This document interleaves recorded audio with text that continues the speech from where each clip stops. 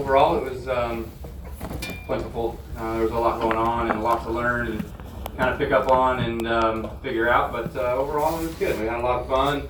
I enjoyed it, just being able to get back in a race car again, kind of my season warm-up, if you will, and be able to go out there, run a ton of laps, and have a good go of it. So unfortunately, we just got a little behind with the brake change there. We had some issues on the right front caliper, I guess, and that got us a little bit further back than we wanted to be, but then we just didn't have the long run pace. Our tires would fall off real bad.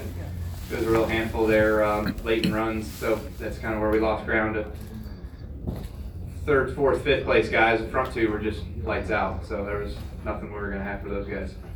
Is it kind of what you expected it would be, other than some of the difficulties that you just mentioned, but the whole experience and just racing at night and all that kind of stuff?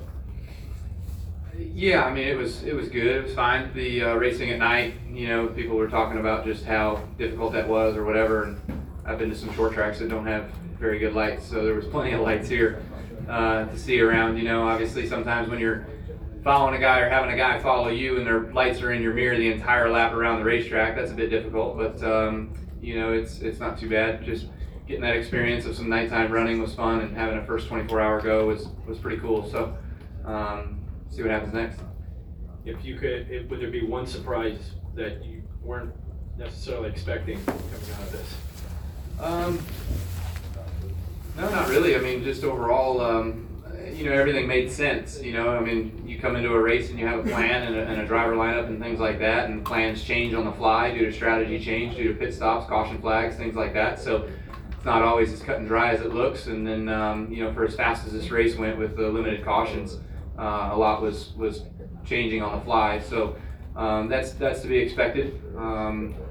With I think the triple stint was probably a cup race in my mind, and then I was able to get in some other times as well too. So that was certainly a lot of run time.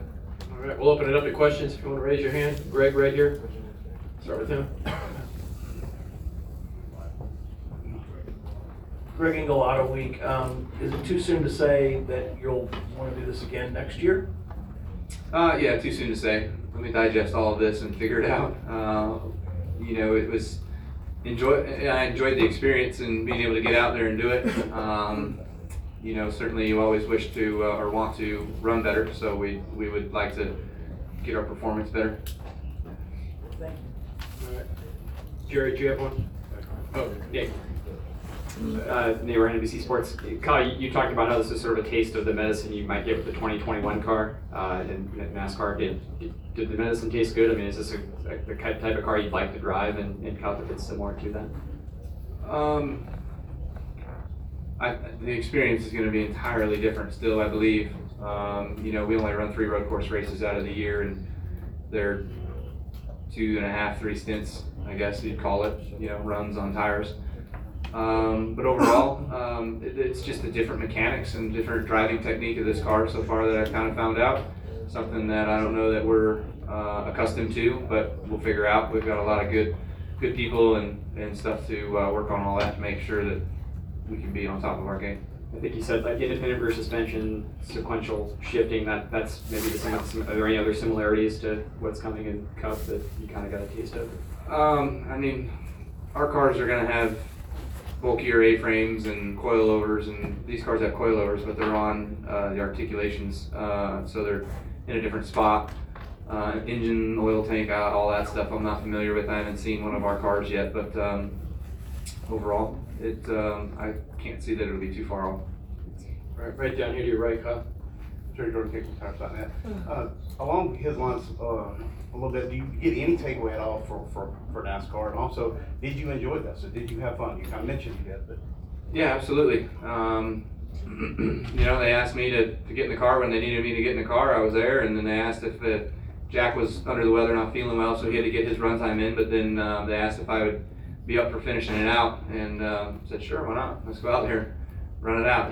So it's all about just getting the seat time and having some fun, and learning racing with some of these guys was the first part. Right over there to your left with Paul. Kyle, congratulations on getting to the finish of the Rolex 24.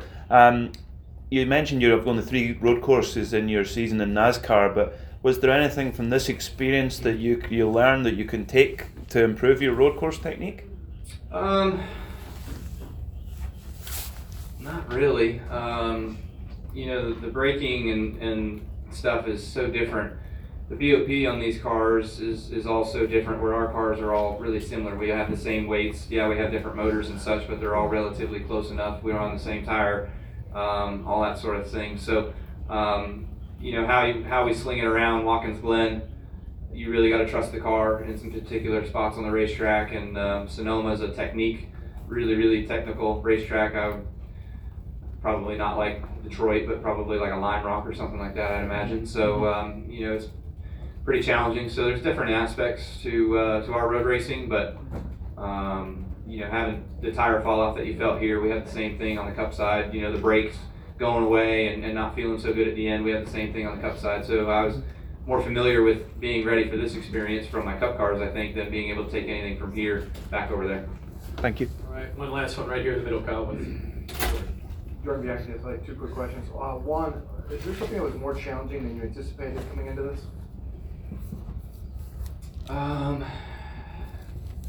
Getting enough sleep, I guess.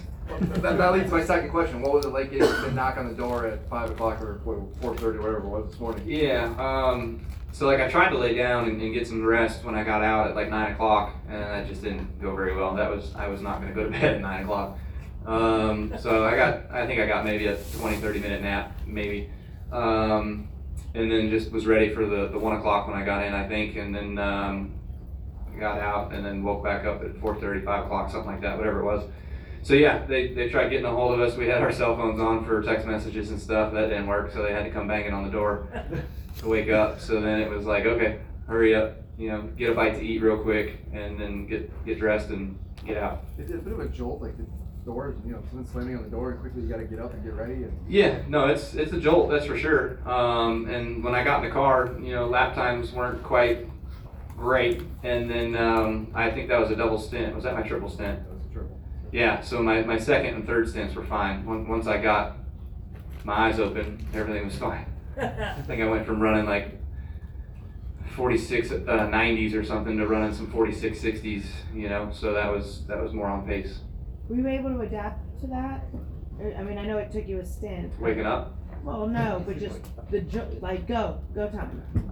Yeah, I mean, sometimes that's what it's like on our NASCAR schedules. When we have 8 a.m. practices in Michigan, you wake up at 7:30, you go to the bathroom, you stuff your face, you dress, and you go get in the car, you know what I mean? So and then you go run 214 miles an hour into turn one. So I'm accustomed to that. I'm used to that. All right, Kyle, we know you got to get going. We appreciate your time. Thank you. Thanks. Thanks, Kyle. See you soon.